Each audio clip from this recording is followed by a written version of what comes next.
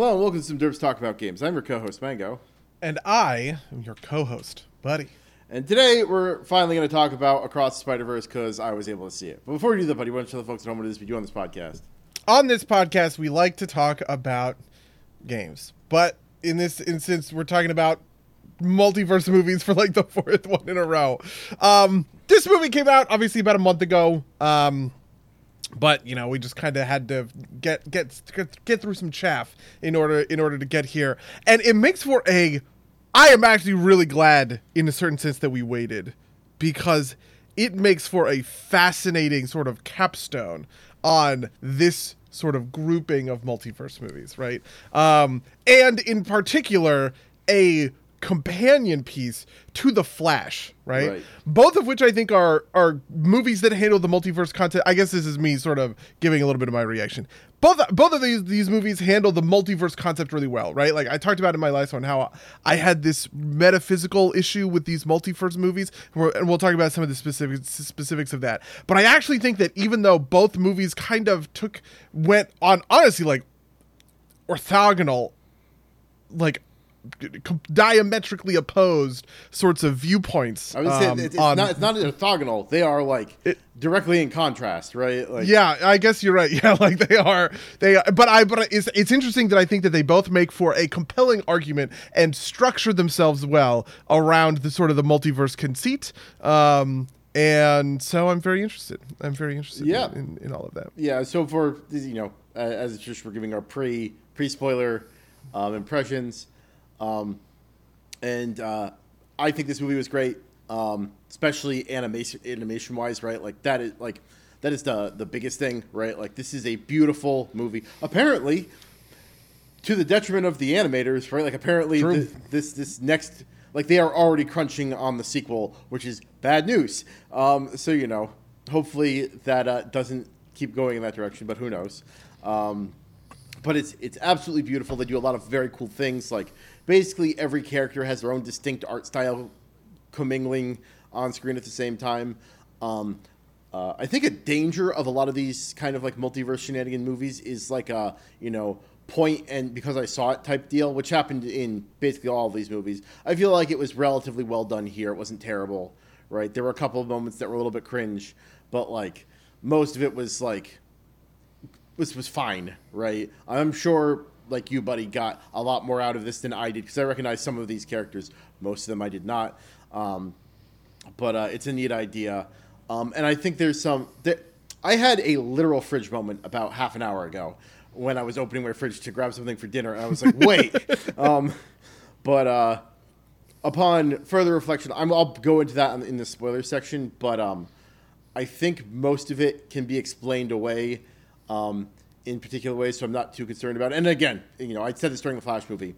Anytime bullshit happens with a time movie, I'm willing to let most of that go, right? Yeah. And there's definitely a little, it's not time, it's multiverse, but, similar thing, but right? So, yeah. Alternate universe shenanigans, right? Yeah. Like all of that stuff, yeah. I'm in a very similar spot. I think really what I sort of ended up explaining sort of haphazardly about The Flash was that I have this sort of approach that is... if the multiverse is used on a thematic and a character level, rather than just like plot level, I'm much more in tune with it, right? I can forgive it a lot more. And I think a lot of my frustration, I talked about like the metaphysical problem of these multiverse movies. To be fair, the metaphysical problem is in this movie and in it in a way that I don't particularly love, but it's just kind of overpowered, right? This is not a movie that is like good because it has the absence of bad. It is good because there is so much more good than bad, if that makes sense, right? I am kind of willing to forgive it its whatever moral sins, like moral philosophy sins, because it's in service to a pretty good story, on like an individual kind of character, an individual character level. The one thing I will say is that, unfortunately, Into the Spider-Verse is better. I think that movie is way better than this one, which is sort of not, that's not meant to be too damning, right? Because I think it's better in the same way that, The Matrix is better than Reloaded, if that makes sense. I've used this metaphor before, right? How when things are transcendently like so insanely good, it's really hard for the sequel to like live up to that hype. And I try and be pretty permissive about that sort of thing. But this is just another in a long line of that kind of tradition, right? I think that Into the Spider-Verse was tighter, it was cleaner, the emotional arc was way more satisfying, and I generally liked the interaction between the characters more so than I like the interactions here. So this is kind of an A- movie coming after a A+ movie. That makes sense. Yeah, no, Hello, Bruce Lil Wayne. Hey, how's it going? Welcome. yeah. No, I generally agree with you. Part of it is this is like, the first part of a 2-part movie, right? Like, yeah. And to your point too, right? This happens with The Matrix as well. Although the counterpoint is obviously Empire is, at least to my mind, the best of the Star Wars OT. But I agree with you. That's a tough one. Have we thought about that? We have. I think Empire and A New Hope are really good. Yeah, no, I mean, I also like. I think Return of the Jedi is the weakest of the original trilogy. So there's that. But like to your point, like part of this is going to be how the third movie lands it, right? Yeah. Part of it is it's building on the thing, and I think the thing that you are pointing to is like, I actually think this movie is probably more visually impressive than the previous movie, but it is marginally more visually impressive. Whereas like Into the Spider-Verse was like groundbreaking, right? Like you said, right? Yeah. Like, you're going from 0 to 100, and now this movie maybe pushes it to 110, right? Like, yeah. And that's even arguable. But I have not seen Into the Spider-Verse in a while, but I don't remember the visual style stuff being as striking or as good. So there's that. But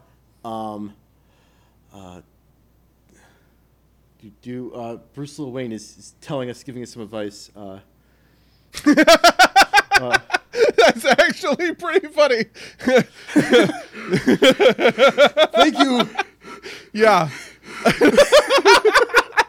So Bruce Lil Wayne has informed us that the live tag makes it look like our logo is "Come Derps Play Games," which honestly, that's a pretty good tagline for us, I think. Yeah, I'm not mad about that tagline. All things considered, it's like you're calling in, right? Like, come Derps play games, yeah. right? Even though we're talking about Into the Spider-Verse, right? Can I just ask, why did you call this Lucy in the Sky with Spiders? Because the Beatles movie Across the Universe, which is also a Beatles song, right? So Lucy in the Sky with Diamonds, Lucy in the Sky. It's just what popped into my head, and I go with like... Oh, I understand. Across the Universe, Across the Spider-Verse. Right, yeah. Yes. Okay. Yeah, I understand the chain now, right? Like, there's a little chain. Follow my autism, That's right? Amazing, yeah. Okay, are we good for spoiler stuff? Do you want to say anything more? Here's your spoiler warning for Across the Spider-Verse, also probably Into the Spider-Verse. A month-old movie. Yeah. Yes. So here's a spoiler warning. If you haven't seen Across the Spider-Verse, I'd say go watch it yourself, right? Like, I don't think it's so spoilable a movie that it's a huge deal if you listen to us beforehand, but I think on the balance, I would watch it before listening to this if I had the means to, if that makes sense. Do you agree with that? I guess I'd probably agree. This is definitely not a movie that I think is like super, protected or harmed by spoilers in either kind of way, right? But I bet you're gonna have a better time with it if you don't come into. I also think just like being able to kind of like see it on your own terms on that like kind of character thematic level, works. All right. Yeah. So there's your spoiler warning. All right, let's hop into it. What do you want to get into first? So I've got a thing brimming off the top of my head that I hit me. All right, I talked to you a little bit before the podcast. This is basically the same plot as the Loki show, right? Like, TVA. I know you haven't finished it. So actually, spoilers for the Loki show, because this is a big spoiler for the Loki show. Basically, the TVA is doing the same thing, and Kang is fulfilling the same role as Miguel. but he's not called. He's called like the Time Master or something, or like the Man at the End of Time or something. But it's Kang. It's played by Jonathan Majors. It's supposed to be the same character, and the resolution of that show is what causes kind of the inciting incident in the rest of the Marvel universe. Okay. The thing that's obviously weird about that is that they're co-universal, right? Like explicitly, this like the Marvel Cinematic Universe and Across the Spider-Verse happen in the same universe, right? They reference Peter Parker. They show clips from the other two Spider-Man movies, right? So basically, they are the same thing is the same plot is happening in both. And I think there are two ways that this can go. One of which is what I expect, and one of which could happen, and I think will be really bad. The way I think it will happen, and I hope it happens, is that they just ignore it and don't pay attention to it. The way that's bad that could happen is that they explain what happened to Miguel as being the result of the TVA. It's like the Man at the End of Time scrubbing Miguel from his timeline. Because like that is consistent with what the TVA does, right? They prune timelines. They prune branches of the timeline. Okay, interesting. Yeah. Yeah, that would be bad. Well, it's interesting because, like, even though Miguel is sort of the villain here, the real villain in the chat, Spot was also very similar to Joker from the Lego Batman movie. That's true, right? Like, Spot is the villain in the sense of he is the person who most matches onto, like, the villain archetype in a superhero story, right? Miguel is the antagonist, and I feel like uncoupling those is something legitimately clever that Across the Spider-Verse does, right? Yeah. You know, you kind of are setting up this super powerful villain as the Spot will end up kind of being for this third movie, and Miguel is the one who is really standing in Miles's way over the course of this movie.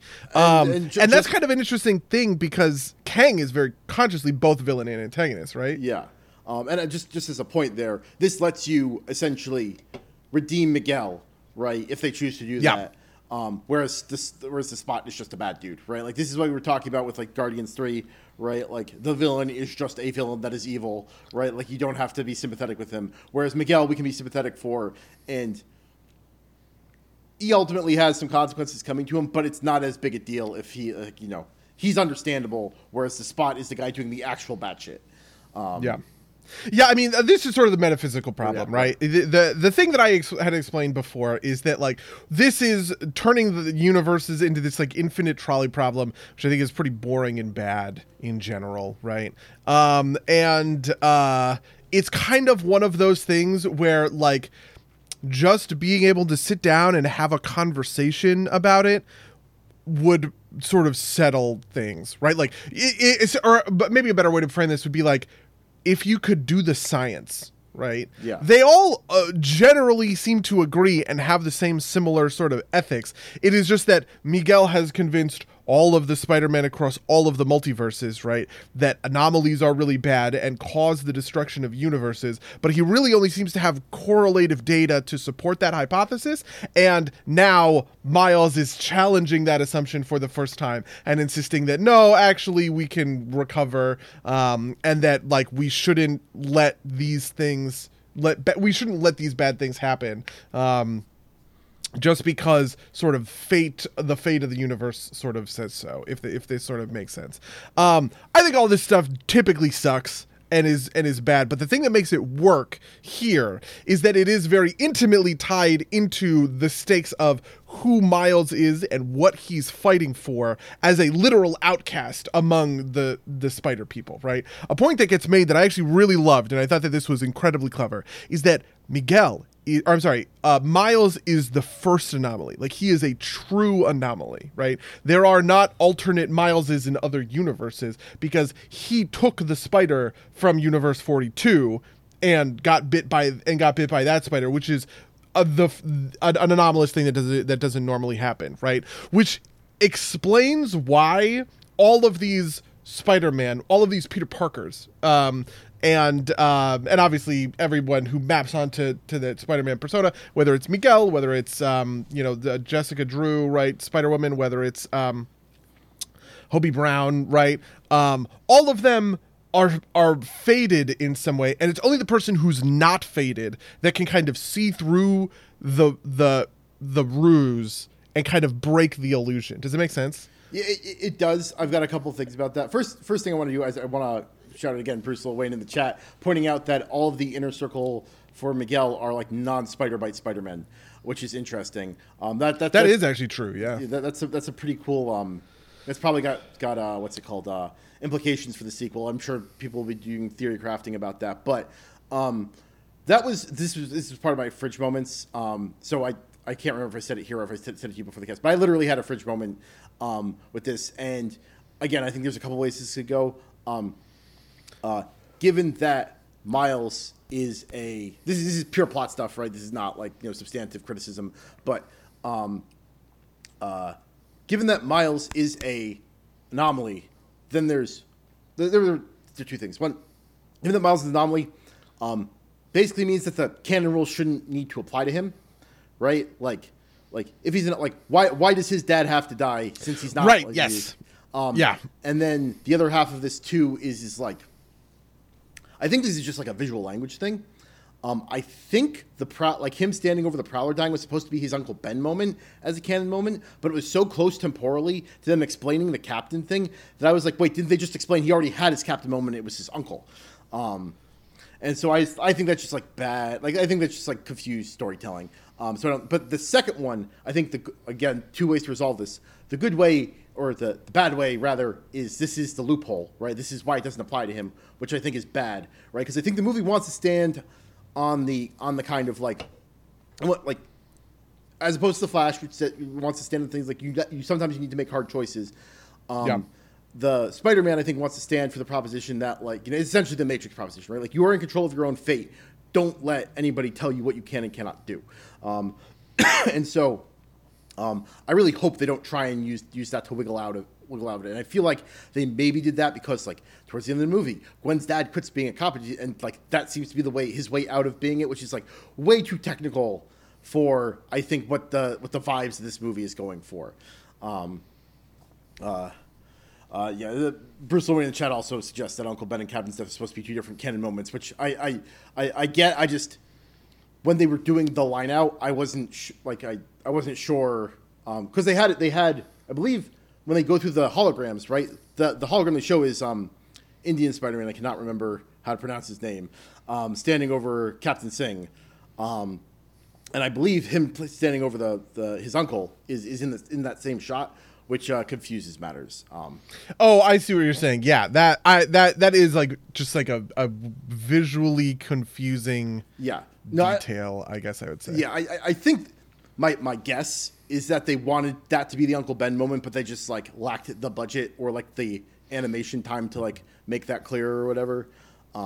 Yeah, I also think that, I also think this is part of what makes it work, right? Because the thing about The Flash that I think works is The Flash very clearly demonstrates through, like, film language, right? The devastation that he is causing by trying to, force essentially a square universe in a spherical universe whole, right? You know what I mean? And you get this, like, tremendous... You see with your own eyes, and he learns in front of your eyes that, there is some real damage being done here, right? That I can't do this. And the thing that I need to learn is I need to learn that I can't just redo it. I have to sacrifice, right? I have to sort of own that failure and that heartbreak, and that's okay, right? Spider-Verse has one crucial detail that's a tiny bit different, which is that Miguel insists that things are this way. So it is much more a story about authority and rebellion, right? Something bad happens. Miguel explains that the bad thing happened because of this other thing, but like, we don't actually know that there's a causal relationship there, right? Like, it could just be a correlation, right? Which is sort of what I'm suggesting. And then obviously Miles is the one who is rebelling against that authority. And the message here is more about like, just because somebody tells you something doesn't mean that you can't, challenge them. And we all presume, obviously, that Miguel is right. And I'm sorry, Miles is right and Miguel is wrong, and that you will be able to change these canon moments, and his understanding of the canon moments is somehow like flawed in some way, which is part of what I mean about like the science and the conversation, right? Like if Miles and Miguel could just like sit down and have a proper conversation about this and explain their points of view to one another and kind of point out that sort of fallacy underlying Miguel's thought process, you know, theoretically speaking, you could envision a way in which there's no fighting at all. They all just kind of like understand one another, right? Yeah, but we're not in that sort of movie. I am sure there's going to be a moment like that in the second movie, which is when all the Spider-Men are going to change their minds and join, you know, Miles instead of Miguel. And so both of those movies. Oh, I'm sorry. I would say like you mentioned that's like a small detail. The bigger detail, which I think is the thing that like makes this like plot-wise possible, is that there's no time travel in this movie, right? Whereas like the Flash is time travel, so you can iterate, right? And you can show. And I obviously on our cast about the Flash criticized what I thought was like that it didn't actually do enough work to convince me that was correct. But that's besides the point. I think the other interesting thing that this movie does is that the clear thing is that Miles is the first one, at least that we know of, and I expect this is true of everyone, is the first Spider-Man that we know of that knows about the canon moment before it happens, right? Like, like they don't tell Indian Spider-Man that, you know, Captain Singh's supposed to die, right?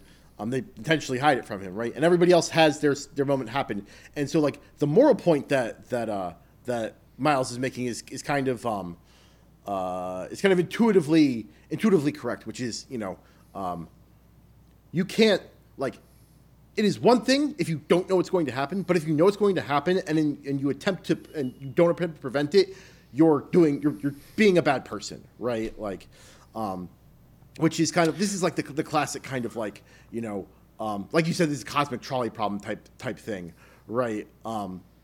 Allowing harm versus doing harm, right? Are those two things the same thing? Is there a difference? Yeah, well, not only that, but like it's also kind of like, you know,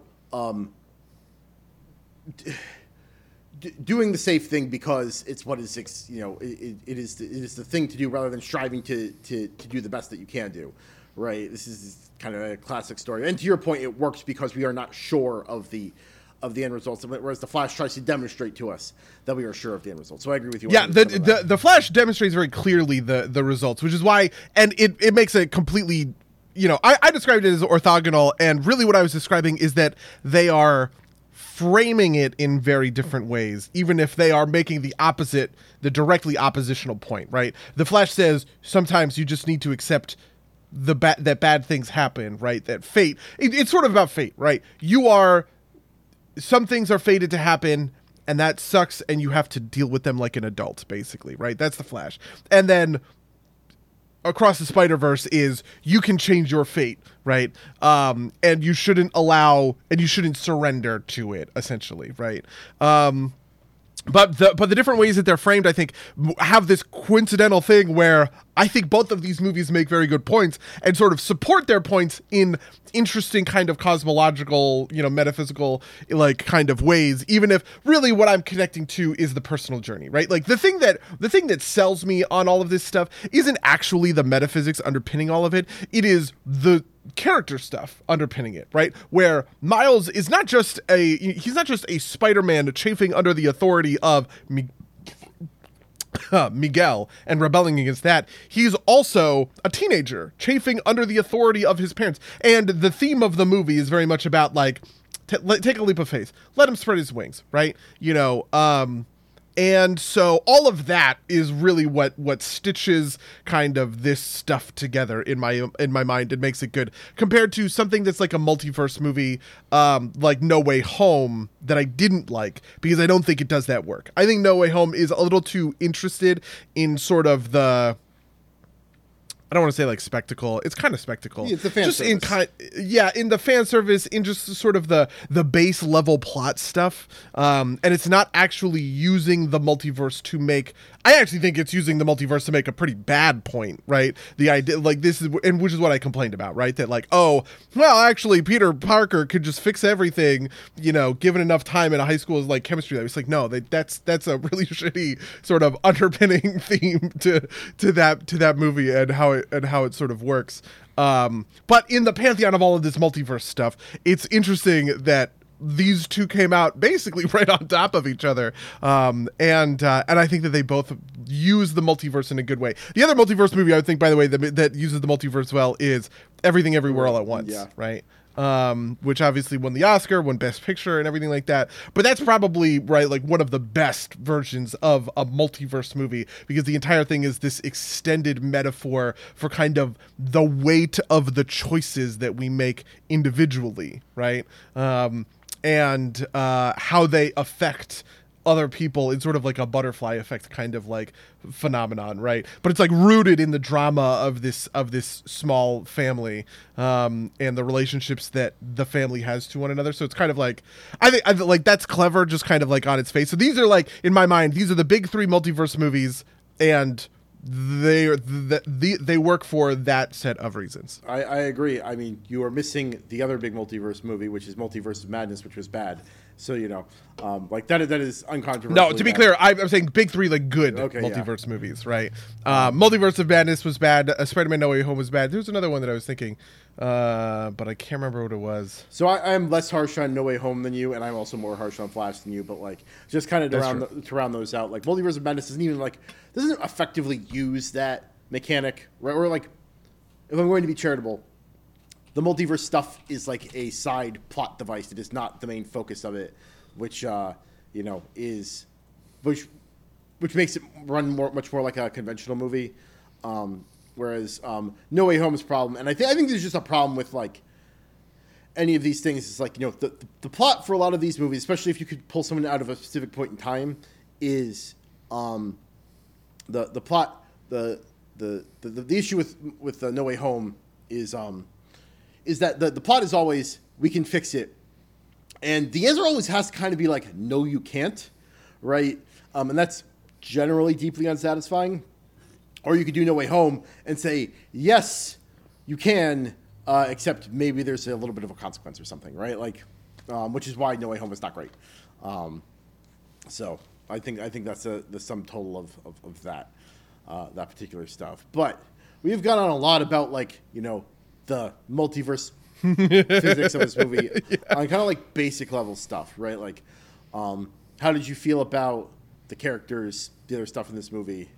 All that. Before we get out, I just want to answer a question in the chat. Did Miguel destroy Peter B. Parker's universe? No. So we see Peter B. Parker's universe later on when he goes and he talks to like MJ, and he gets like recruited by Gwen into this like team of Spider-Men who are gonna go rescue Miles in the end and all that other sort of stuff. But I do understand, because there was a part where Miguel leaned on Peter B. Parker in order to convince Miles of the importance of canon stuff, right?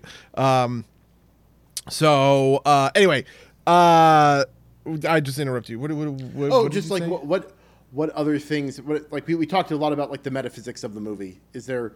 Oh, right. Yes. So some of the other stuff. One of the other things I just want to talk about is the ending, right? So I think this is the other thing that really steals the satisfaction, and drives across the universe down a little bit for me, which was that it ends on a cliffhanger that I think is clever in a sense, right? Like he gets sent to the wrong universe, which I don't like, but or not which I don't like, which I do like. I think that that's clever, but it's like it ups the stakes. It's bad, right? He wants to go home, and he is now stranded in this other universe without a Spider-Man, right?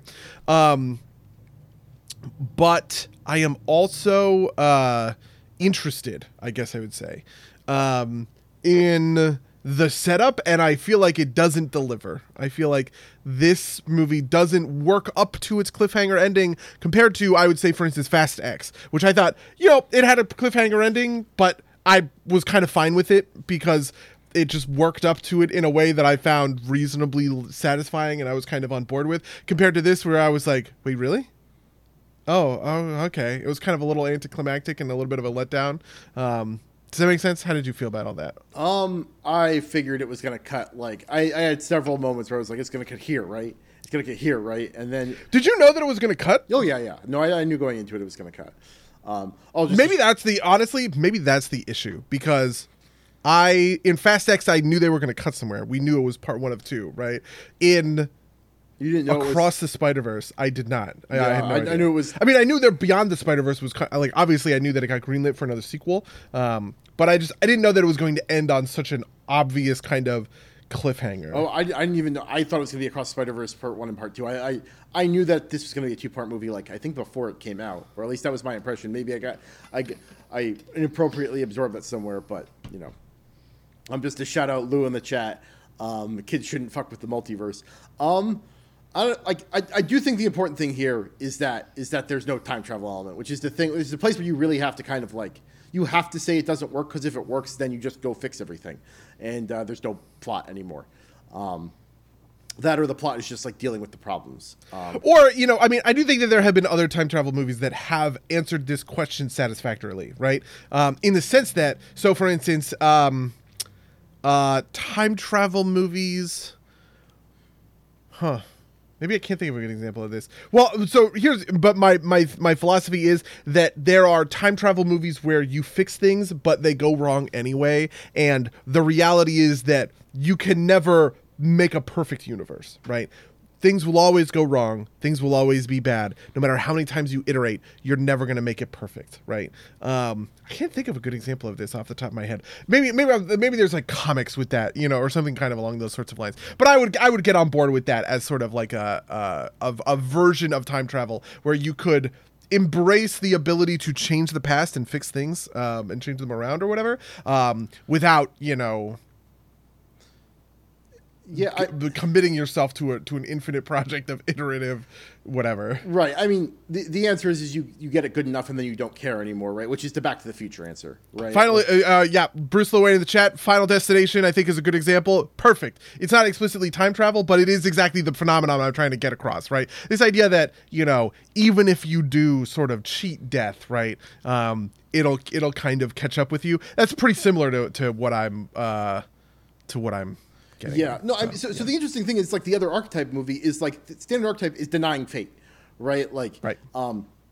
And that happens a lot. It's just weird because it's like the multiverse puts like a kind of like this time travel-esque spin on it, right? Like it's causing this to collide, but like denying your fate is like that's like, again, that's the Matrix. That's like a classic movie trope, right? You are not tied to your fate, right? And that's basically what this movie is. It's just in a multiverse world, and that's the issue, right? So I don't know. This might be like one of those weird things where like basically Back to the Future ruined it for everyone, because like there are a bunch of think pieces written about how like actually Marty's living in a horrible kind of like new future where he doesn't actually know his parents because they're different people than the ones that he grew up with, type of deal, right? Like, so like maybe somebody like every aspiring film writer read those think pieces and was like, well, I guess we can't do fix the past things anymore.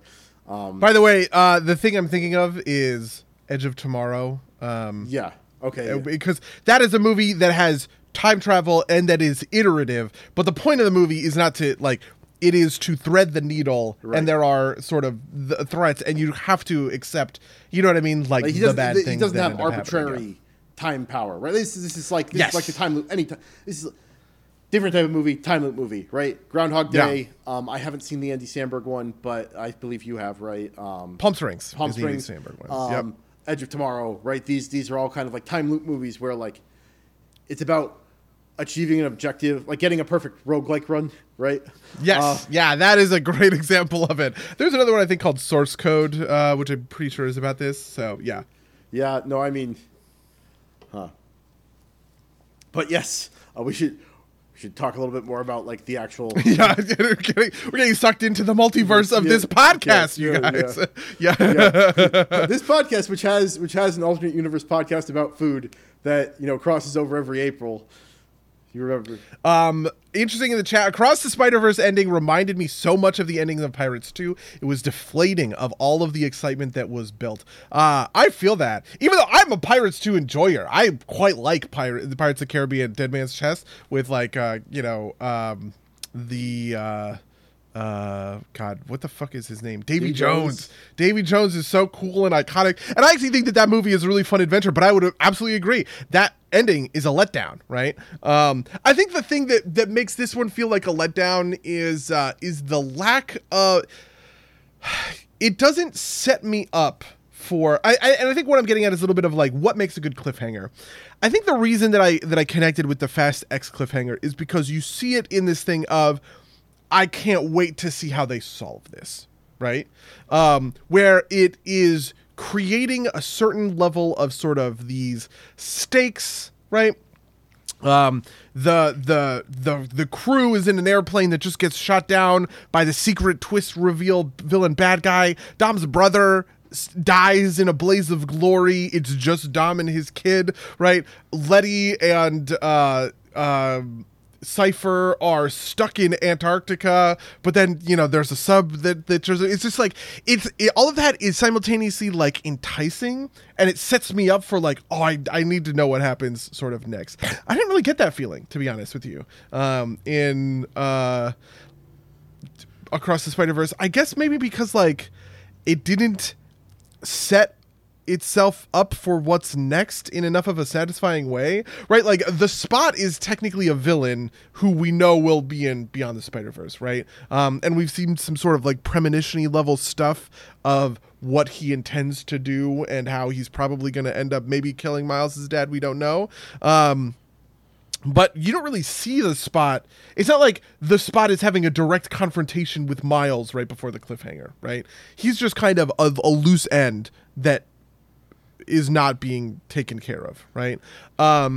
Similarly, you have Miguel and the spiders trying to track down Miles, but they're looking in the wrong universe, and it's Gwen who realizes, oh, actually he's in this other universe. I'm gonna get like the gang together. Maybe that's the most interesting part of the puzzle, but like that gang doesn't really do any, like they don't really do anything, and it doesn't leave me with that level of like hope, I guess.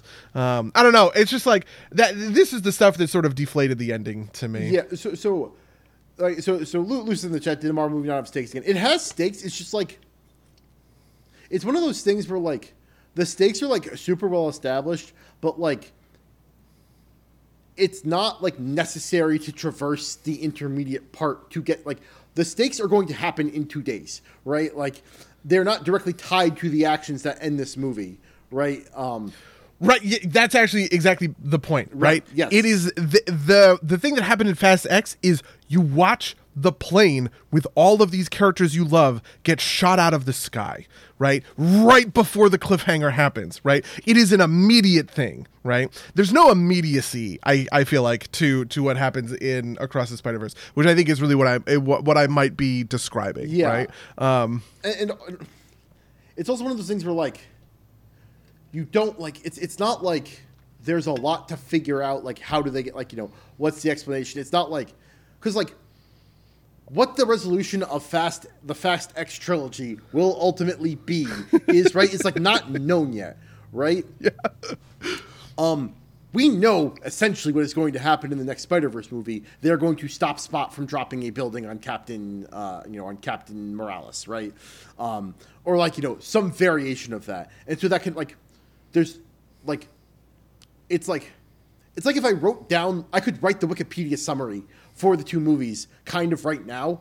And like the middle paragraph that describes like the main plot of, Beyond the Spider-Verse is like just kind of like filler almost, or like it can kind of slide into that slot, right? Like it might feel like it'll probably be fine, it'll probably be good, but like it doesn't have like the anticipation building that you want it to. Yeah, it's sort of like I almost want to say there's kind of a prophecy. Maybe I would call it like the prophecy problem or something like that, right? Which is that like whenever a movie prophesizes something, right, you walking into it what's going to happen kind of next, right? Because it has to adhere somehow to the prophecy. And I think prophecies are fun and interesting, but they're fun and interesting in kind of like the Game of Thrones way, right? Where like you have multiple different ways, right? When we learn that Azor Ahai, right, in universe there's a prophecy about him, he's going to be the one to kill the Night King or whatever, right? And fans can have these arguments about like, oh, I think Jaime is going to be Azor Ahai and he fits these characteristics. Oh, I think Tyrion is Azor Ahai and he fits these characteristics. I think Jon, I think Dany, right? Like you can kind of have these sort of like competing interpretations of what sort of the prophecy means. But the thing is that in this movie, they literally just show it to you, right? They show the spot. He goes to New York and he drops a building on Miles's dad. That happens, right? Which kind of locks you in a very narrow way. Yeah. Fast X has no prophecy. There's no prophecy. There's also, by the way, no source material, right? They could do whatever they want because like they're making these movies up as they go. Whereas Spider-Man, is inherently this borrowed property with all of this history and all this other sort of stuff, and is explicitly about the canonicity of these events, right? Of the importance or whatever of the death of the police captain. So it's just like I feel like that's what makes these two different. One of them is truly unpredictable in a way that even Fast X, knowing the way that movie is like set up. Jason Momoa is the son of the guy from the fifth movie and he's out for revenge. I had no idea what any of the plot points in that movie were going to be walking into that, right?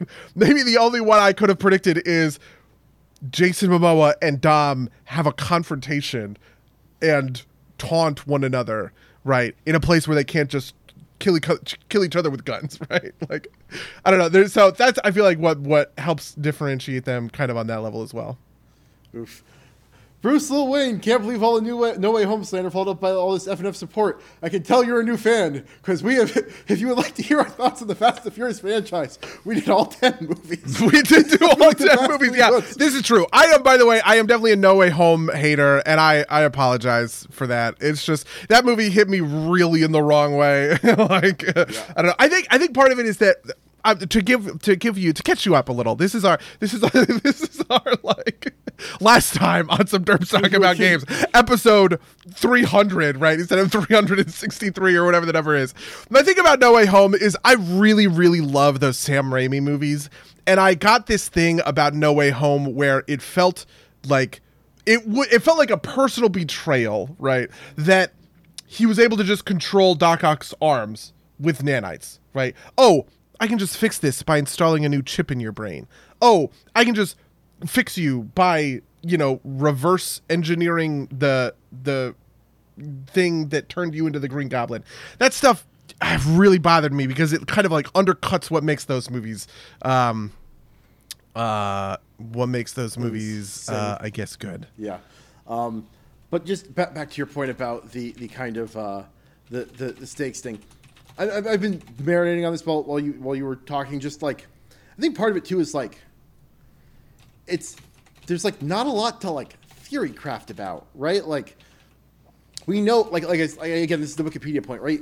The gang is going to figure out that he's in Universe 42, and they're going to go get him, and like that is, and like there are going to be details there that will be visually stunning and interesting, but like it's not like there's a lot there, right? Like, also we know that like the puzzle pieces are all there, right? Like we know it's their essential plan of action, right? Like, because, and like we know that they know what universe he was supposed to come from, right? Like they say, Universe 42, that's like a big thing. They show Universe 42 on the thing, right? Like, I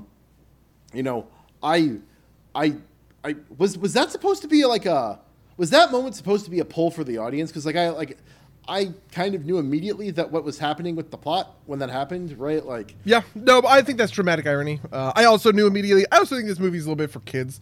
I think like that's the kind of thing that you and me are going to catch. But like when a 12-year-old, I bet 10 kids all watch that movie. One of them caught it, and he's going to feel like a god for the day. Yeah, like fair. that kind of thing. So that's fair.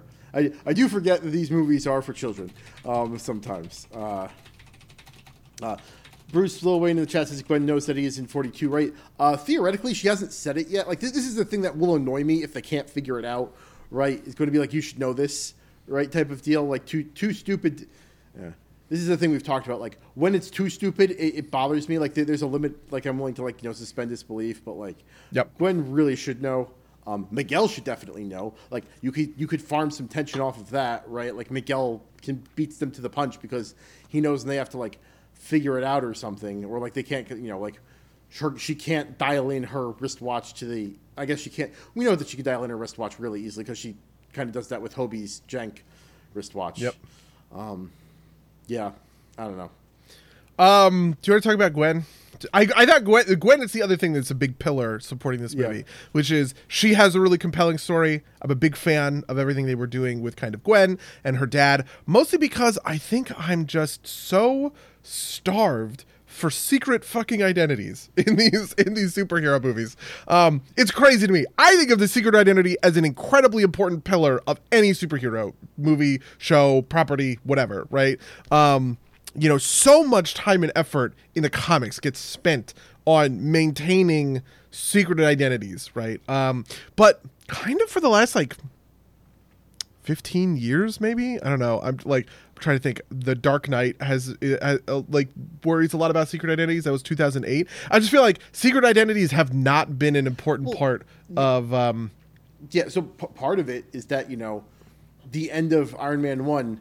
Not Robert Downey Jr. Tony Stark comes out and says, "I am Iron Man," right? Like, oh yeah. Yep, true.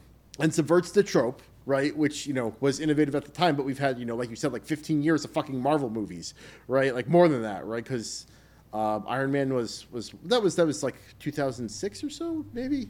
But around that time, Iron Man was also 2008. They were both 2008. Yeah.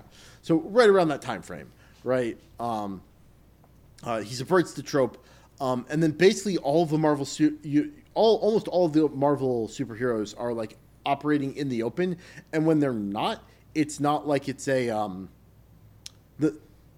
the movie never really focuses on that except for Spider-Man, right? Like Spider-Man has it, but it tends to not focuses it on it in the. It focuses on it in the movies to a certain extent, but it's not like the focus. And then Yeah, this is part of what I really liked about Far From Home, right? I talked about how that feels like a really true Spider-Man story to me, right? It just hits on all the beats, and part of that is the tension between Peter Parker, teenager who wants to have fun, and Peter Parker, Spider-Man who wants to save lives, kind of thing. Which I think is kind of neat. And there's some movies that have touched on it in ways that I think are fine or fun. Obviously, for instance, I like in Batman vs Superman, there's secret identity stuff because you have Bruce Wayne and Clark Kent meeting in a thing, in a party, right? And having that kind of we can't actually do this, but we that's fun. That's like a clever use of a secret identity. But that's all ancillary, right? These are all sort of orbiting the concept of a secret identity, not really actually about the core concept itself, which is what felt really sweet about all of the Gwen stuff happening right there on screen, right? And I just loved it. Yeah, no, it was. I thought I am not again, more about this stuff than I do. I didn't know about Gwen's story where Peter becomes the reptile, right? That's a variation on the reptile is what he's supposed to be.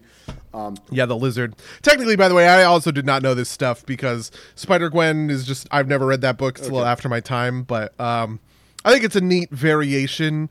Weirdly, I like the idea of this is gonna sound fucked up, Peter Parker school shooter. The idea that Peter Parker in a different sort of vein is actually a really depressed, troubled kid, right? There's something about that I just find really appealing, I guess. Kind of in almost an evil Superman way, right? In the same way that I find evil the Injustice story is compelling, right? I don't know. There's something about Peter Parker turns himself into a fucking supervillain. Buddy, there is a comic by a notorious kind of alt-right guy online about across. Is this Stone Toss? Yes, it's Stone Toss. Okay. It's about across the Spider-Verse. It says there's a black Spider-Man, and through a portal swings in a Spider-Man wearing a Confederate flag uniform. So when you said school shooter Peter Parker, I just imagined Spider-Man swinging in wearing like a trench coat and like, oh my God, and like a fedora, right? Like, I mean, there was a Spider-Man comic about him stopping a school shooter. That was like 20 years ago now. Yeah. But I remember it being really like powerful at the time. It was during J. Michael Straczynski's. He had a really long, famous run with John Romita Jr. And they did a thing where Peter Parker became a math teacher at Midtown High. And one of his students came in and became a school shooter, and Spider-Man had to. It was like, hit me. That like hits me where I live, right?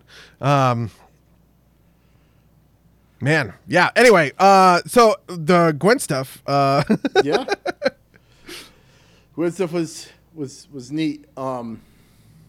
Yeah. Do you like have you followed any of the conversation about the trans stuff? I saw it. I kind of ignored it. Like, I think it's I like it for a very dumb sort of reason, to be honest with you, which is sort of like baby's first subtext, because I actually think that the argument works on that subtextual level. All of Gwen's colors are like the colors of that we would associate with like the trans flag and stuff like that. And thematically, everything that she is doing is also intensely relatable, right? If you're like a trans person having a tough time kind of dealing with your parents. And I thought all of that stuff worked great, and it would have been ruined if they had said it, right?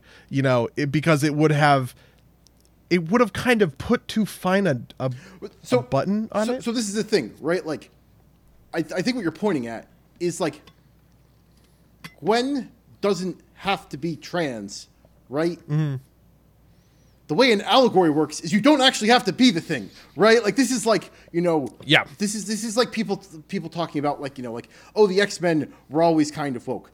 Sure, but like the point was that like it wasn't about the mutants being black, right? Like Storm was literally black, but that wasn't the point, right? It was an allegory, right? Like, I also think there's this whole other conversation about Spider-Verse that drives me wild, which is the people who have sort of taken it as a sort of an attack on like the concept of like fandom and like the sort of nature of superhero movies being based off of canon sort of source material, right? And people will get kind of up in arms about what is and isn't canon, and they'll like argue about this stuff. And I hate all these arguments. I think they're all so fucking stupid.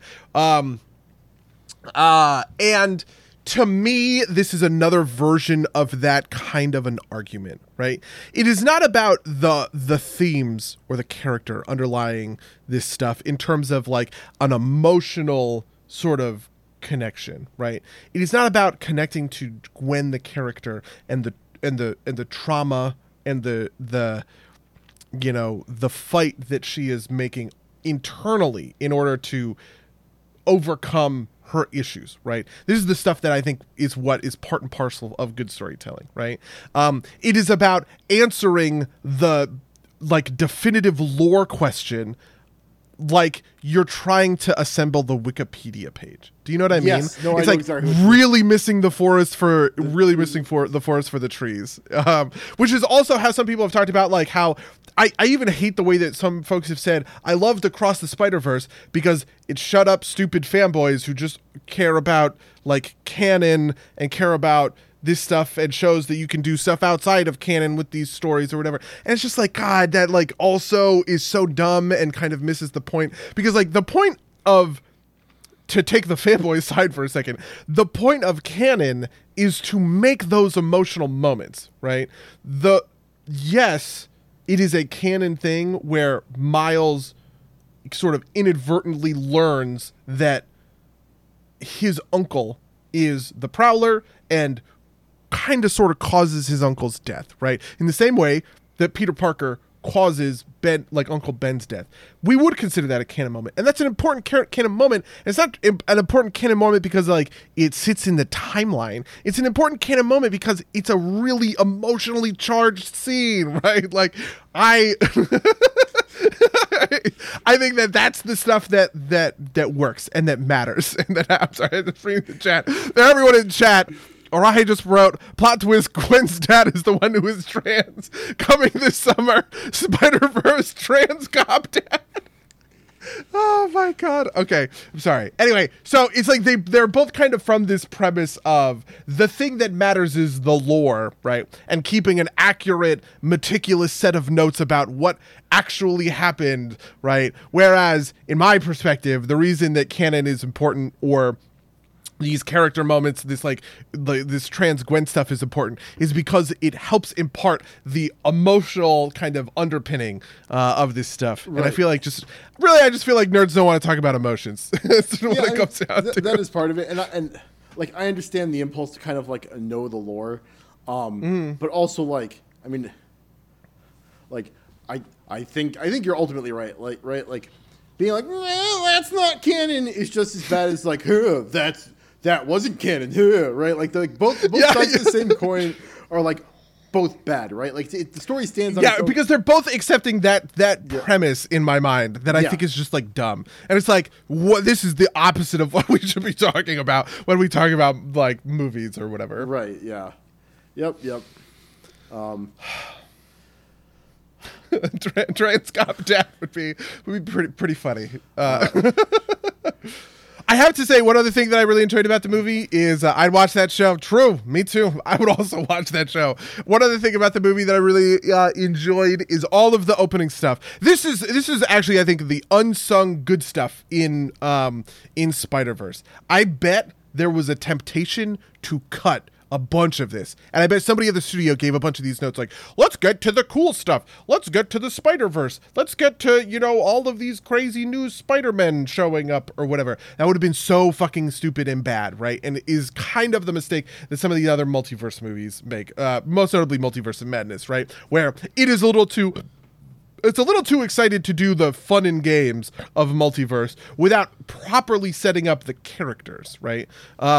And kind of that emotional thematic underpinning that's happening kind of underneath, right? And all of the stuff with Miles and his dad and his mom, and I love that his mom got this big, kind of spotlight, and they had the party and the cakes and stuff like that. And the thing with the cakes was really funny. It's just like all that stuff. I think is no one will talk about this except for me, okay? But that is like the groundwork on which this being a good movie is sort of laid. Yeah. Yeah. No, I mean, excuse me, sorry, hair in my mouth. It's a good movie, right? Like, I don't know if we got much else to yeah, it's hard to talk about. Yeah, it's hard to talk about a good movie.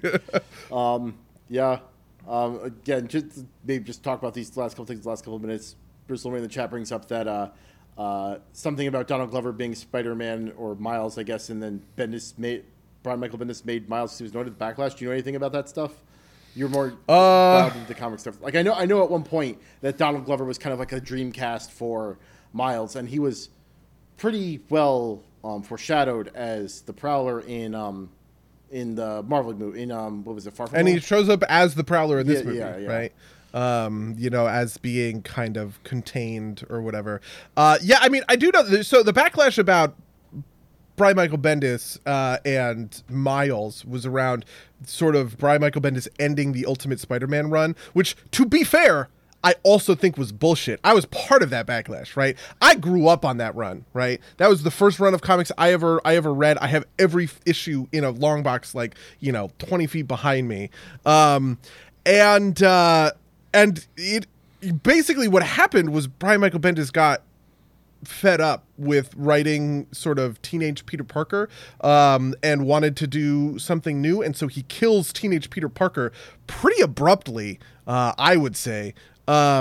and then moves over to Miles. This is not, the backlash is not about Miles. I'm actually fine. To be fair, I quite like Miles. I also have all of the Miles issues back there, right? But it is about killing, Peter Parker as he existed in that incarnation, right? What everyone wanted was just have Peter Parker stick around, have him be around. Just have two fucking Spider-Man, right? Have Miles Morales, Ultimate Spider-Man, and Peter Parker, Ultimate Spider-Man, right? If you don't want to write it anymore, hand it off to another writer. That was the backlash at the time. Okay. This was like 15 fucking years ago. The Donald Glover stuff, it was before Tom Holland was cast. Glover wore Spider-Man pajamas in Community, so everyone started campaigning for him to be the new Spider-Man after Garfield. I also do remember this. I feel like that's probably not it's something that got factored into too much into a movie like this one, right? I think at the end of the day, they probably weren't thinking all that much around backlash and whether and making kind of comments on those sorts of on those sorts of things. I mean, if you want to take the most charitable interpretation, right? Like, we already have one character who is both the Prowler and Spider-Man, right? Like, nothing says that Donald Glover can't be a Spider-Man at some point, right? Can't be Miles. True. That would be, yeah. No, anyway, I feel like that's enough. That's our Across the Spider-Verse hot takes. Yeah. What's been going on? How's your week, bud? It's been good. Beyond, I've been playing Street Fighter. I've been playing Diablo. I'm like level 60 now. I've also been playing a lot of Diablo, though I have petered off a tiny little bit. I'm still level 82 or something, which I think is what I was last week. Maybe I'm 83 or 84 by now. I don't know. Fair enough.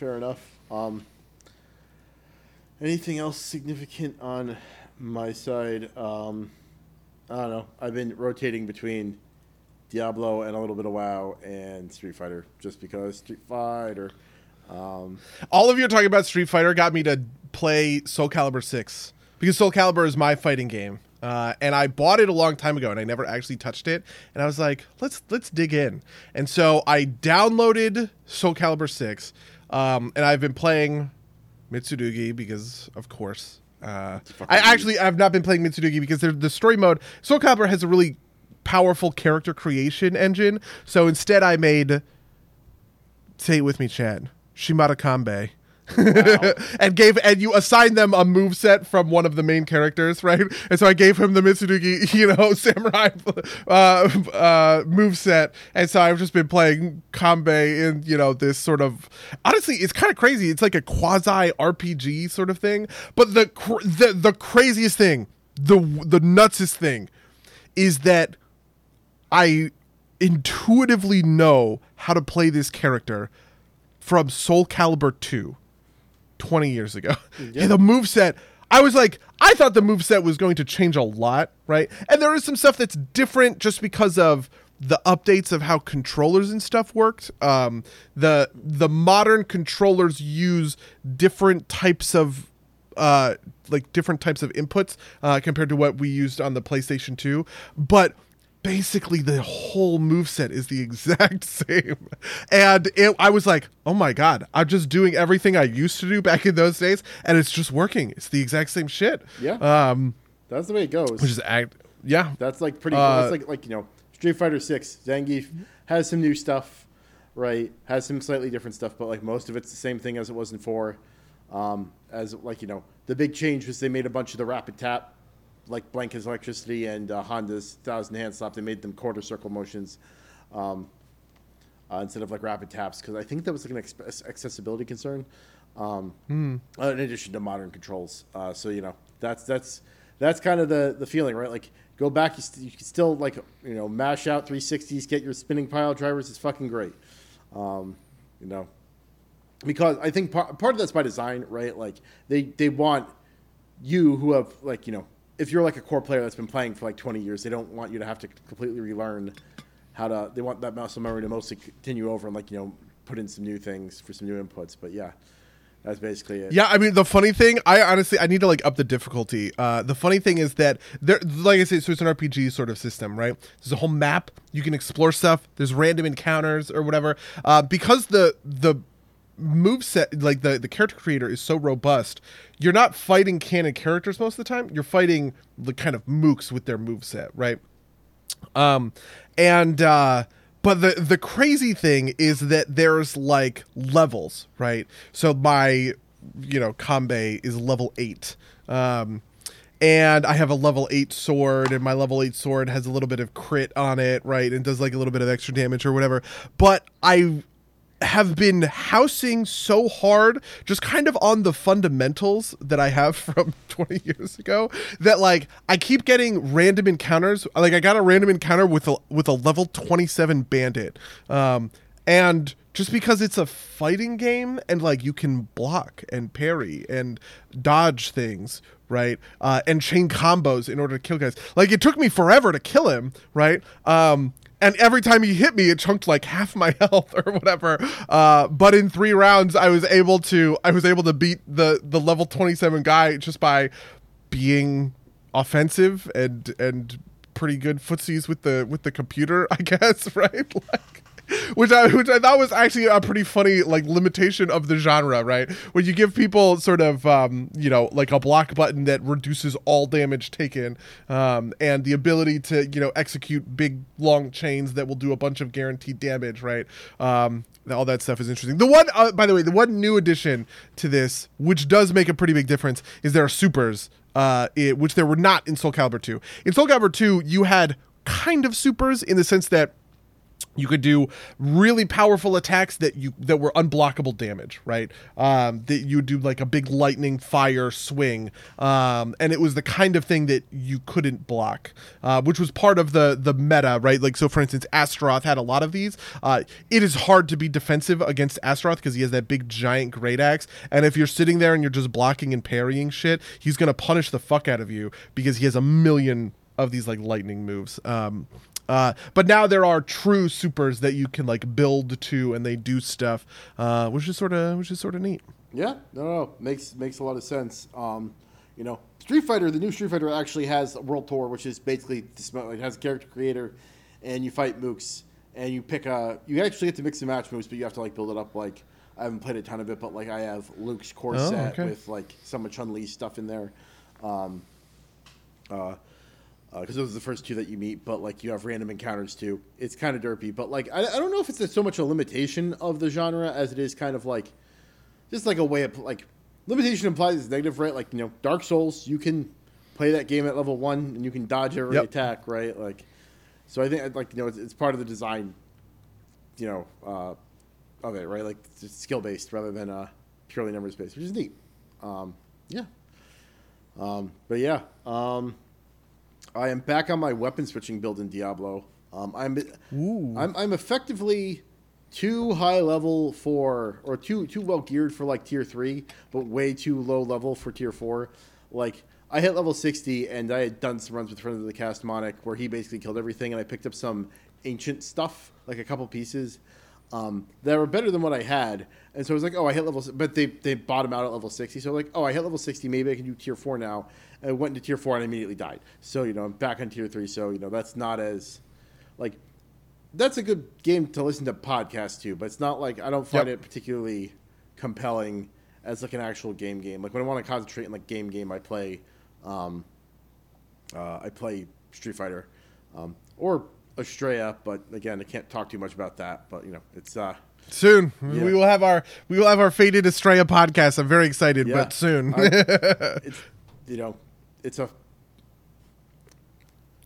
I like Estrella, and that's about it. Oh God. I feel that. I feel you. Yeah, it's Diablo is very much like that. I'm off my weapon switching build, funnily enough. I have this like kind of doomer moment a little bit. Like I'm in like the 40s right now in terms of nightmare sigils. Which I feel pretty good because I'm doing this homebrew, right? And a lot of my friends are also in the 40s, but they're in there with like very like, I would call it meta builds, right? And I have this sort of homebrew build that I think is fun and interesting. And it's satisfying that I was able to kind of like get there on my own kind of thing. But I eventually swapped off of weapon switching because I got a really good hammer. I got an 820 ancestral mace with good rolls, basically, right? And I was like, I have to use this, right? 820 is the maximum item level, something like that, getting good rolls. It's like getting best in slot in WoW kind of thing. And so I pulled off the pieces of my gear that were built for weapon switching, and I instead refocused my gear on two-handed mace. So I'm just using Bash, Hammer of the Ancients, and doing overpower stuff, because Bash has a thing where if you crit 4 times, your next core skill overpowers. So it's like crit, Hammer of the Ancients does like 1.5 million damage, just one-shots things, which is really satisfying. But also, it is hard to live. There's a lot of times where I'm dying just to like dumb stuff, because it's hard. It's hard at that level, right? There's a lot of damage coming your way. Yeah, no, that makes sense. Yeah, I got a legendary that gives like my weapon mastery abilities a second charge. It just makes Death Blow so much more usable. Oh my god, yeah, I know the exact one you're talking about. It's real good. Yeah. Because, I can be off a little bit and then I just like use it again and it gets the kill. And it's great. But yeah, no, I mean, it's mindless fun, but it's not particular. I am anticipating going back to Tears of the Kingdom sometime soon. Okay. Yeah. Yeah, I am anticipating playing Season 1. My goal is to get to level 100 before Season 1 begins. And then I don't know what I'll do for Season 1. There's a part of me... I know that in Season 1, they're adding a bunch of new items and shit, and I'm kind of on board for that. Yeah, the idea is apparently they're going to switch up the meta because they're going to change the uniques. It's my understanding. I could be wrong. But they're going to change the uniques. So there won't be the uniques that we have in the game now. There's going to be new uniques. So hopefully, that will make stuff kind of cool and interesting. I don't love the way that any of the classes work except for Barbarian and Lightning Sorcerer. Lightning Sorcerer has been a lot of fun. I'm a big fan of that. But it's not good, apparently, and also the way everybody's like building their sorcerers is like the exact opposite of the way I want to build my sorcerer. I literally just want to like almost be a Vorthos. I just want to put lightning in all of my skill slots and just do lightning, please, right? But I don't know. I'm told that's not amazing, which I guess fair enough. That sucks. What are you gonna do? Yeah, no, that's fair. Yeah. Something I want to do. Lou in the chat says power level me, buddy. Lou, you should join the Derp Clan. We can play together. Something I want to do is I want to replay through BioShock Infinite, because I watched a video this last night, I think, about how like it didn't hold up on replay, and I've heard like I enjoyed it when I played it, and then all the discourse I've heard since has been like it's actually not very good. And I kind of want to replay it with some like critical distance. And we've been doing this podcast for 5 years. Like book report it, right? Yeah. We play it, and then I'm kind of down for that. I did not like it when I first played it, to be honest with you. I thought it was bad. Yeah, but my hot take, and it's not, or my suspicion, it's not a hot take yet because I can't substantiate it, but everybody complains about basically the kind of like the fact that like the uprising, like the rebellion turns evil when you switch dimensions or whatever, right? Like that was like a plot point. And everybody's like, that doesn't make any sense. And my memory of it, which isn't great, granted, was that like it was kind of like a standard kind of like person's kind of like a product of their opportunities, not necessarily of their like character, right? Like like it's like Daisy Fitzpatrick, that's her, something like that, right? Like yeah, she's gonna kill the kid, and that's it. I remember thinking that was like cheap, but whatever. Right, but like the idea that throughout history, like revolutionaries against like the upper class turn out to be pretty shitty people. Pretty consistent theme, right? And I remember kind of like thinking about it in those terms at the time, but I'd like to go back and see it just to like make sure that take is correct. Maybe it's not. Maybe it is bad. But like my thing with BioShock Infinite honestly had very little to do with that. It was mostly about the it was about like the combat design, right? The thing I loved about the original BioShock was I felt like it was a really fun playground to be in, right? And you were doing all of the normal stuff. You were doing boss fights, you were doing whatever. But like I had a completely different build than everyone else I knew because my thing was about enrage, right? There was one ability you could throw like a little ball at someone. If you got the ball on them, they just went fucking ape shit and they attacked everybody else kind of around them, right? So I was doing very stealth stuff, very enraged stuff or whatever. And I felt like my issue with BioShock Infinite was there was nothing like that, right? It was just gun corridor, basically, right? You know, cool guns, shoot with cool guns. So I felt like they had taken what is essentially would have been like an immersive sim is probably the genre that I would call this, right? Like something like Deus Ex, or like, you know, any System of these Shock? like Thief, Right, yeah, like System Shock, any of the, these kinds of games, and sort of moved it fully into first person shooter. Yeah, and BioShock was definitely a step along with that access, right? Like from Yeah. that makes sense. And so, yeah, I mean, there were my bread and butter in BioShock 1 was stealthing around and throwing enraged globs at big daddies and just kind of letting them kill everything for me, right? You know, and anyway, and so when I played BioShock Infinite, you know, that was most of my. I mean, I didn't like a lot of the story stuff that was happening kind of in Infinite, but I really honestly don't know that I could articulate why. I remember there being a lot of really beautiful moments, I guess. Yeah. I would say, to give that, you know, the game kind of its credits, right? There's the part where the handyman was also just intensely disappointed by, because they're supposed to be like big daddies, but they're essentially not. There's this part where the handyman is on a stage kind of being gawked at, and he's having this moment of like, oh my God, I have turned myself into this monster. Like that moment really sat with me. There's a moment where I think it's Elizabeth sings with like a group of black servants in like a, you know, one of these, you're going through these like servant tunnels that are like gross and decrepit because, you know, it's obviously the facade of Columbia versus what it would actually sort of end up being. And in those tunnels, there's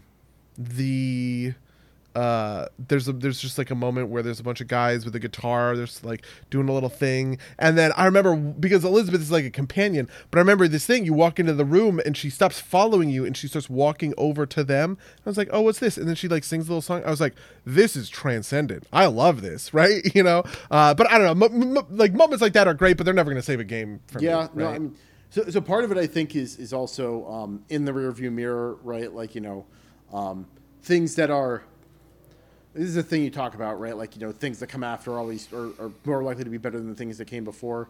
Yep. And something I remember is that Elizabeth was like the first of the kind of like companions that you didn't have to worry about like shepherding, right?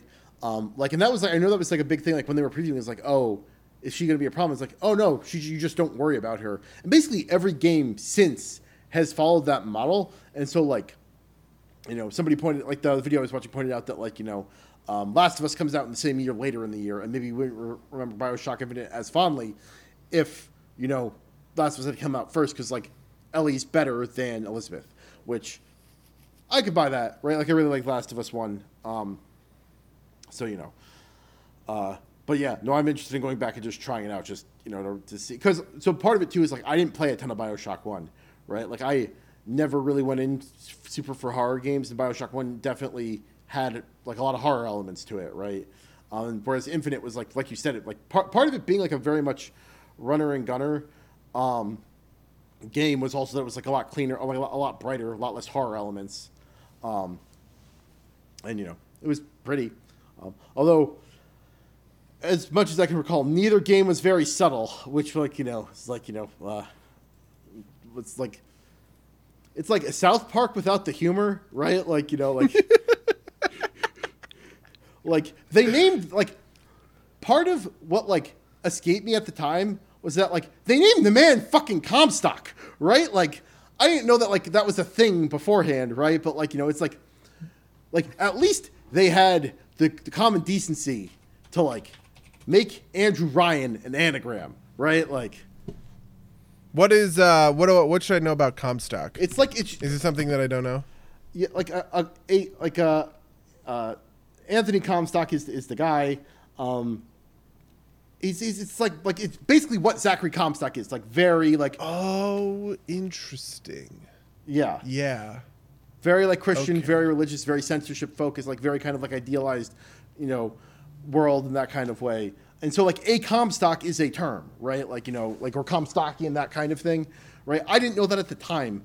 Now I do, and it's like, wow, they are like I said, at least they had the common decency to make Andrew Ryan an anagram, right? Like, Oh my God, he died in Summit, New Jersey. did he? Do you know Summit? Summit was very near to Maplewood. Yeah, no, I'm familiar. The other aspect of this podcast, New Jersey lore. Yeah, true. New Jersey lore. Let's go. Yeah, wow. I guess he lived in Summit. Look at this. Okay, this is super interesting. I've never heard of this before, but I also totally get it. He opposed obscene literature, abortion, contraception, masturbation, gambling, prostitution, and patent medicine. It's like a joke. You know what I mean? Yeah, It's like a list of a bunch of things you would expect, and then something is like wild. Oh. Yeah. But yeah. Otherwise, this week, what else? The AC in my house is out, which has been a constant source of worry for me. So I had to drive to Costco and pick up an AC unit. But that's like home improvement problems, not like game related stuff. Did I read anything interesting? Not in particular in our kind of like genre of things. What about you? What else have you done with your week? Lucy in the chat, New England has this heat. Yes, it is like 85 degrees today. It gets hot in the summer. I've returned to Hearthstone a little bit. I just wanted to clip off the battle pass, which I never got around to. I never finished a push to legend, which I wish I had sort of done it, but I was playing my old weapon control warrior deck, and unfortunately it's just not meeting the mark, which mostly seems to be a result of the meta sort of like shifting away from these sorts of like creature based sort of swarm decks that I could really prey upon with weapon stuff, and it's it's just like later game value stuff, but there's a new enraged warrior deck that's pretty fun, so it's kind of what I'm doing. It's kind of where I'm at a little bit. The other thing that I've been playing is Minecraft. When was the last time you played Minecraft? It must have been in college, right? I played a little bit post college, but like not in like years. Last okay, yeah. I also have not played Minecraft in years. I haven't played Minecraft since I was working at Square Enix. This is the big thing. There's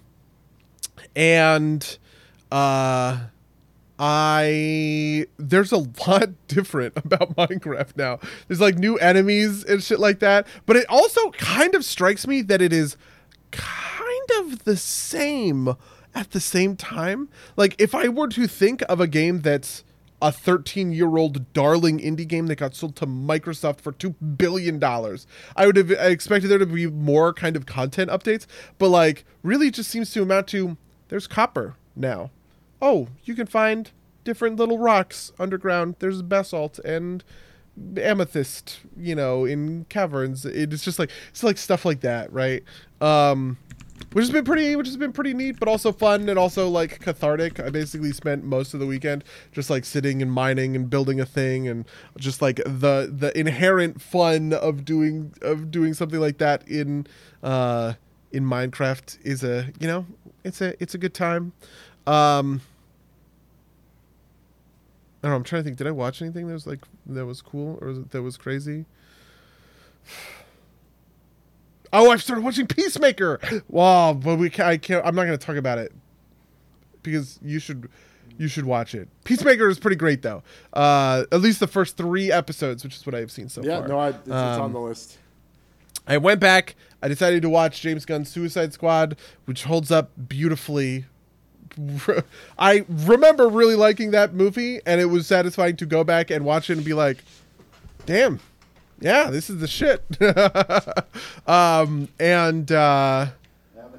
Peacemaker is an interesting fun, follow up to that actually has like a lot of heart. Like John Cena is pretty good.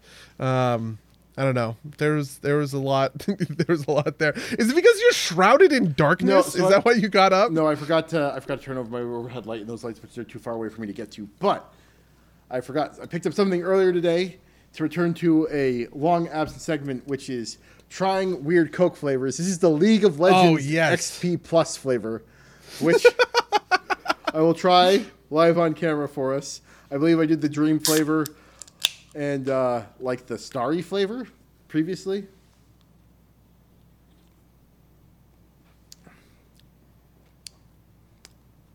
It appears that XP Plus is lemon. Or something vaguely citrusy. Oof. All right, I threw up a little in my mouth just from the name of that Coke. I don't ever want to taste League of Legends. It's funny. We were talking about, Doomed Boats last week. Wait, I'm sorry. I talked about Doomed Boats last week. Yes, right? we talked about Doomed Boats for a while last week. Okay, good. I've talked a lot about Doomed Boats over the last week, right? And so I've had this conversation about a million times. But like, the thing about Doomed Boats that's so satisfying is the like connotation, right? Which is why eagles in a nest on a mountain in Southern California can be doomed boats, even though they're not boats. But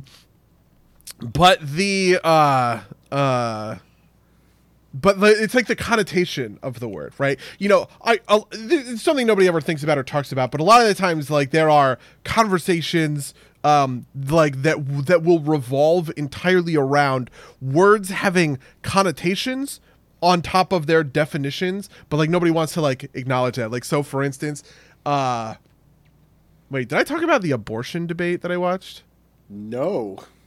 Okay, I watched a 4-hour abortion debate. It was very stupid, but there's just like one thing that was stupid and bothered me, which was there was this moment during the debate where essentially the pro-lifers were saying life starts at conception. The pro-choice person on the debate was saying life starts at consciousness, right? When we talk about what we are protecting when we are protecting a human life, what it means to have personhood, right? Is to protect that consciousness. And there were all of these semantic arguments about what does consciousness mean, right? That were just all about like connotation, essentially, right? Like one of the pro-lifers was like, oh, does that mean if I go into a coma you could just kill me because I'm not conscious anymore? And it's like, no, you fucking moron. It's not the word there. The word conscious means two different things, right? There are two definitions to this word, and you're substituting one for the other because you can't see through, right? Like what we're actually talking about when we talk about consciousness, which is maybe like, I don't even know, it's like sapience or whatever is maybe what you would kind of call it. So that's like debate tactic stuff, right? Like I know it's constantly getting darker in here because I can barely see myself. Yeah, you really are.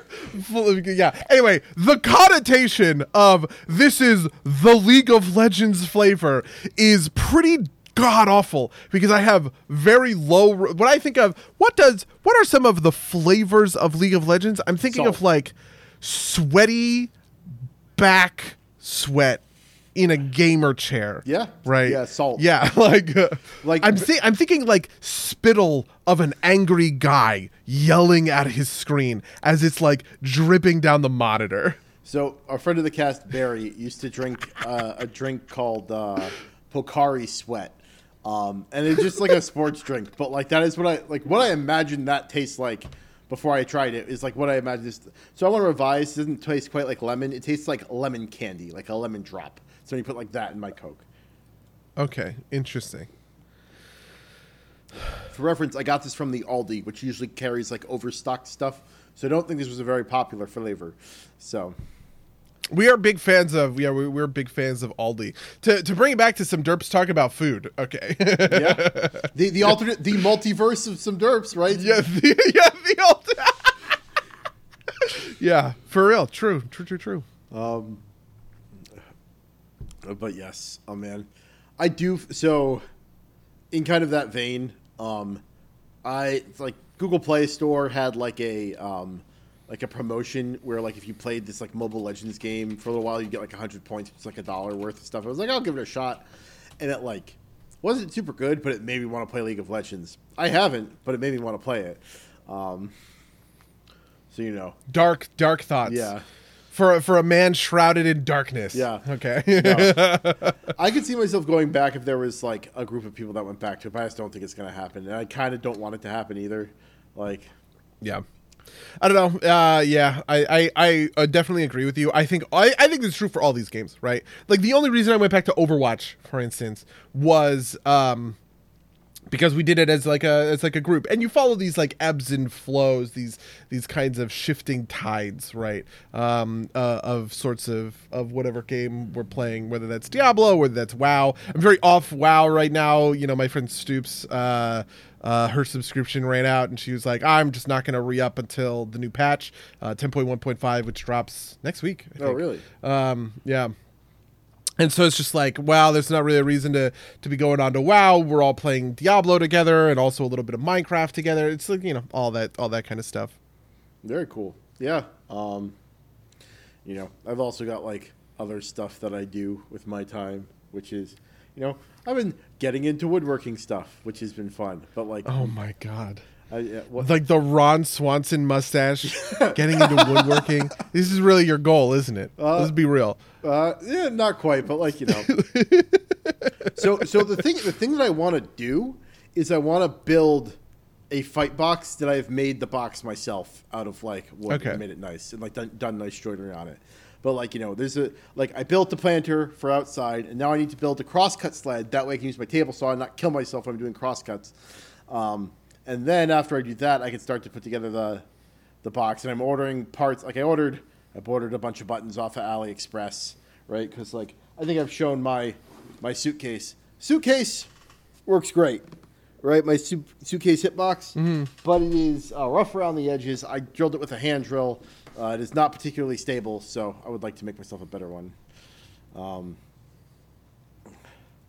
But yes, so like, you know, I've been reading and watching lots of YouTube videos about like I can see myself slowly turning into my father, which is like watches a bunch of like YouTube but woodworking videos or like TV shows is what my dad would have done. Doesn't actually do a lot of woodworking, like. And the chat rise says I'm the Babadook right now, so you know I will. I will remember to turn the lights on next time. It has been a very slow process if we were to like look at the beginning and the end of the podcast, so it's pretty funny. Yeah, well, it's because the sun's setting, right? Like, yeah. Okay, well, you know, I got nothing else, so I guess that's a good place to end it. We will end on time for once in our fucking lives. We won't go over by like 45 minutes. And before I backing into my screen, I was like, can I like get all the way into darkness for the end of the podcast? If you would like to send us anything that you want to tell us about this podcast, anything we talked about in this podcast, you should DursPlayGames@gmail.com or podcast@DursPlayGames.com. You can follow us twitch.tv/SomeDursPlayGames or youtube.com/@SomeDursPlayGames. You can rate and review us wherever you find podcasts. All links in the description. Buddy, you have anything you're looking to promote? I have nothing else I'm looking to promote. Oh my God, I do have something I want to promote, which is I'm doing speedruns this week. Ooh. On Friday. The official Akupara stream is actually not going to be on Akupara Games. It's going to be on there's a big Rain World speedrunning event going on.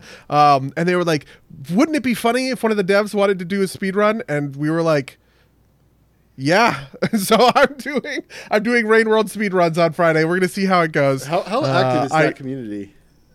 What do you mean? I'm sorry. The Rain World speedrun community. How accurate? Active. Oh, active. I don't know. Pretty active. So the reason I am asking is because Summoning Salt just released another hour-long video on like, you know, the last 2 years of like a Mario Kart full circuit thing. Let's get the worst dev at Rain World to speedrun it. So it's like my immediate thought was like you guys should pitch. Like, you should, like, sponsor an episode of Summoning Salt on the history of Rain World speedrunning. I don't know if there's enough there to do a bit on it, but, like, you know.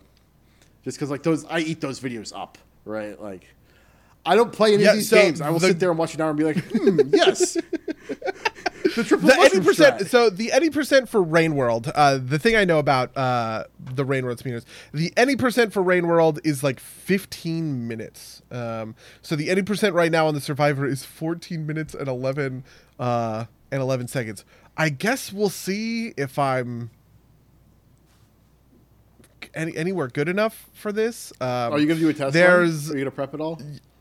I am going to prep. I'm going to try and beat the game this week. I'm going to beat the game because I've actually technically never beaten the game. I've explored a bunch. I've gone everywhere or whatever, but I've never like actually just sort of like followed the objectives of the game to go from point A to point B. And so we're going to try. We're going to try that. Do you know what the Deed Star is like? Are there like significant glitches in My expectation is that I'm not actually going to use any glitches. The way these speedrunners do it, actually, is they purposefully die. to like reset? The speedrun basically says you go to one end of the map in a single, what's called a cycle in Rain World, right? Like a single day kind of thing. You can actually do that in a speed run in one cycle. You can go all the way to one side of the map, and then you tactically die so that you start back at the beginning, and then you go to the other side of the map, and that's how you do the speed run. Very cool. Very, very cool. So yeah. All right. Well, tune into that if you're interested. And with that, I'm going to say until next time, dear listeners. Until next time, loyal listeners.